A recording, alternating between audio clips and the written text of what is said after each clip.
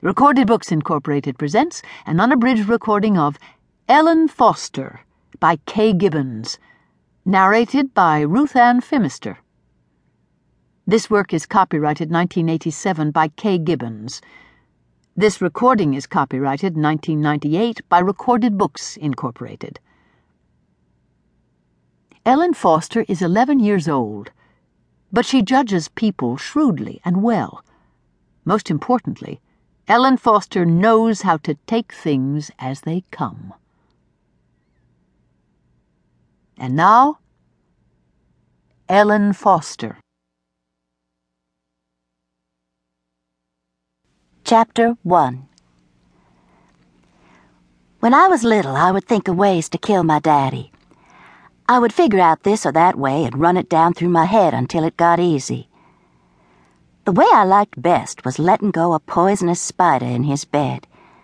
It would bite him, and he'd be dead and swollen up, and I would shudder to find him so.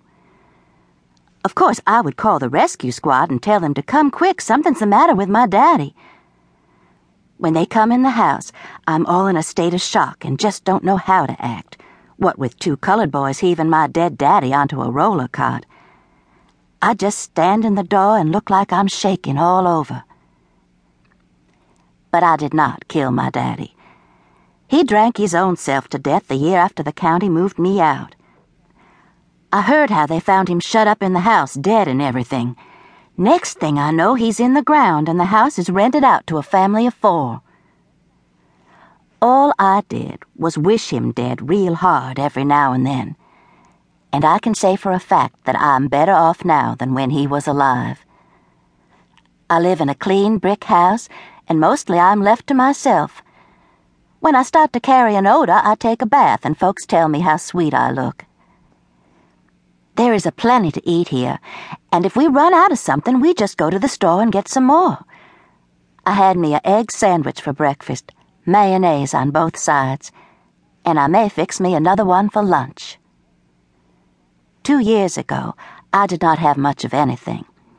Not that I live in the lap of luxury now, but I am proud for the school bus to pick me up here every morning. My stylish, well-groomed self standing in the front yard with the grass green and the hedge bushes square. I figure I made out pretty good, considering the rest of my family is either dead or crazy. Every Tuesday, a man comes and gets me out of social studies, and we go to a room and talk about it all. Last week, he spread out pictures of flat bats for me to comment on. I mostly saw flat bats. Then I saw big holes a body could fall right into. Big, black, deep holes through the table and the floor. And then he took off his glasses and screwed his face up to mine and tells me I'm scared.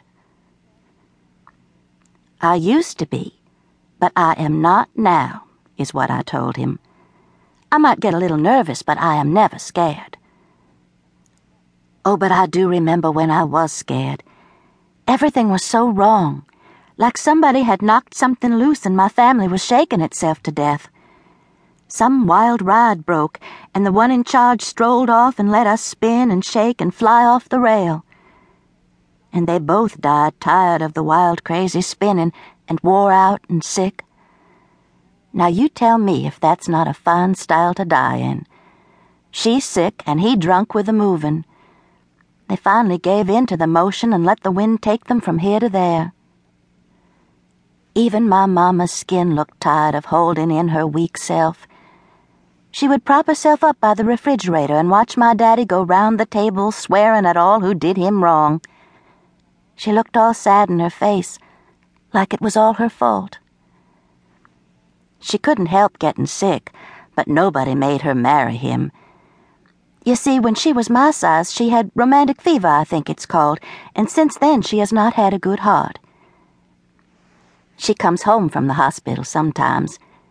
If I was her, I would stay there, all laid up in the air conditioning with folks patting your head and bringing you fruit baskets.